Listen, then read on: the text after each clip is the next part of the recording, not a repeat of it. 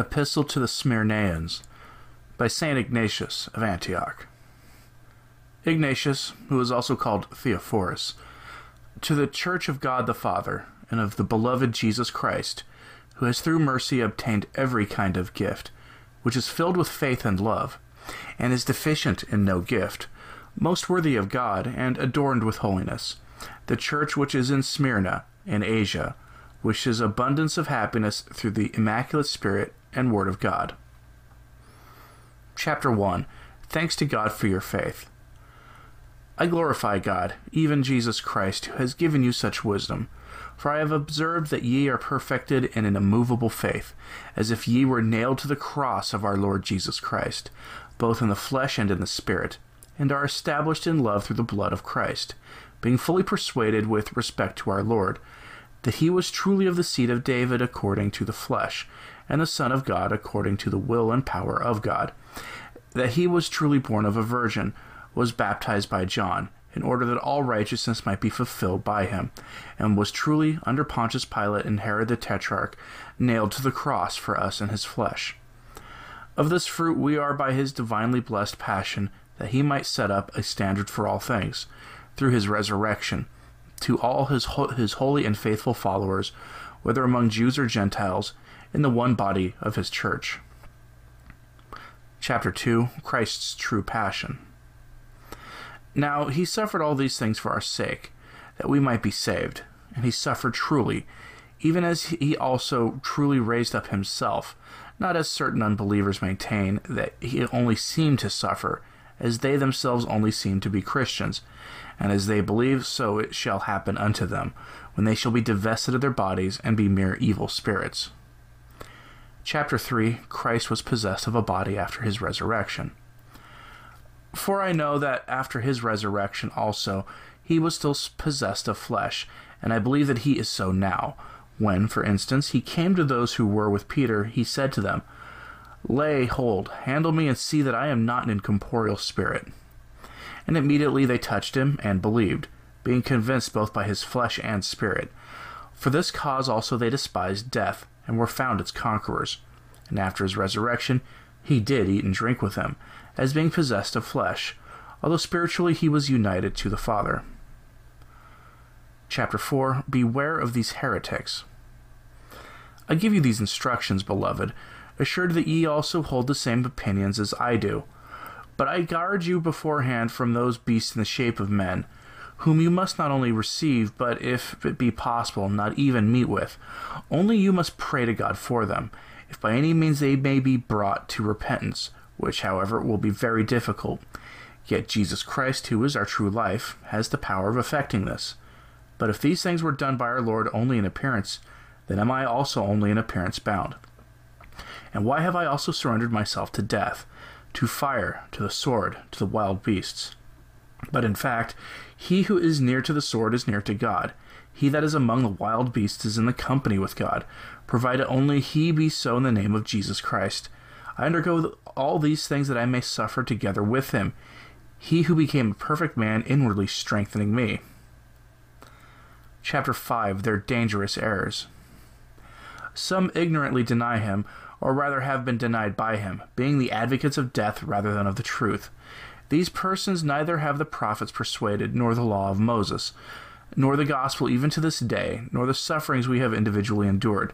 For they think also the same thing regarding us. For what does any one profit me, if he commends me, but blasphemes my Lord, not confessing that he was truly possessed of a body? But he who does not acknowledge this has in fact altogether denied him, being enveloped in death. I have not, however, though good to write the names of such persons, inasmuch as they are unbelievers. Yea, far be it from me to make any mention of them, until they repent and return to a true belief in Christ's passion, which is our resurrection. Chapter 6. Unbelievers in the blood of Christ shall be condemned. Let no man deceive himself. Both the things which are in heaven and the glorious angels and rulers, both visible and invisible, if they believe not in the blood of Christ, shall in consequence incur condemnation. He that is able to receive it, let him receive it. Let not high place puff anyone up, For that which is worth all is faith and love, to which nothing is to be preferred. But consider those who are of a different opinion with the respect of grace of Christ, which has come unto us, how opposed they are to the will of God. They have no regard for love, no care for the widow or the orphan or the oppressed, of the bond or of the free, of the hungry or of the thirsty. Chapter 7. Let us stand aloof from such heretics. They abstain from the Eucharist and from prayer, because they confess not the Eucharist to be the flesh of our Savior Jesus Christ, which suffered for our sins, and which the Father of his goodness raised up again. Those therefore who speak against this gift of God incur death in the midst of their disputes. But it were better for them to treat it with respect, that they also might rise again. It is fitting therefore that ye should keep aloof from such persons, and not to speak of them either in private or in public, but to give heed to the prophets, and, above all, to the gospel, in which the passion of Christ has been revealed to us, and the resurrection has been fully proved. But avoid all divisions as the beginning of evils. Chapter 8. Let nothing be done without the bishop. See that ye all follow the bishop, even as Jesus Christ does the Father, and the presbytery as ye would the apostles, and reverence the deacons as being the institution of God. Let no man do anything connected with the church without the bishop. Let that be deemed a proper Eucharist, which is administered either by the bishop or by one to whom he has entrusted it. Wherever the bishop shall appear, there let the multitude of the people also be, even as wherever Jesus Christ is, there is the Catholic Church. It is not lawful without the bishop either to baptize or to celebrate a love feast, but whatsoever he shall approve of, that is also pleasing to God, so that everything that is done may be secure and valid. Chapter 9. Honor the bishop. Moreover, it is in accordance with reason that we should return to soberness of conduct, and while yet we have opportunity, exercise repentance towards God. It is well to reverence both God and the bishop. He who honors the bishop has been honored by God. He who does anything without the knowledge of the bishop does in reality serve the devil. Let all things then abound to you through grace, for you are worthy. You have refreshed me in all things, and Jesus Christ shall refresh you. Ye have loved me when absent as well as when present. May God recompense you, for whose sake, while ye endure all things, ye shall attain unto him. Chapter 10. Acknowledgement of their kindness. Ye have done well in receiving Philo and Rheus Agathopus, as servants of Christ our God, who have followed me for the sake of God, and who give thanks to the Lord on your behalf, because ye have in every way refreshed them. None of these things shall be lost to you. May my spirit be for you, and my bonds, which ye have not despised or been ashamed of, nor shall Jesus Christ, our perfect hope, be ashamed of you. Chapter 11. Request of them to send a messenger to Antioch. Your prayer has reached to the church which is in Antioch in Syria. Coming from that place bound with change, most acceptable to God, I salute all. I who am not worthy to be styled from thence, inasmuch as I am the least of them. Nevertheless, according to the will of God, I have been thought worthy of this honor, not that I have any sense of having deserved it, but by the grace of God, which I wish to be perfectly given to me, that through your prayers I may attain to God. In order, therefore, that your work may be complete both on earth and in heaven, it is fitting that for the honor of God your church should elect some worthy delegate, so that he, journeying into Syria, may congratulate them that they are now at peace, and are restored to their proper greatness, and that their proper constitution has been reestablished among them.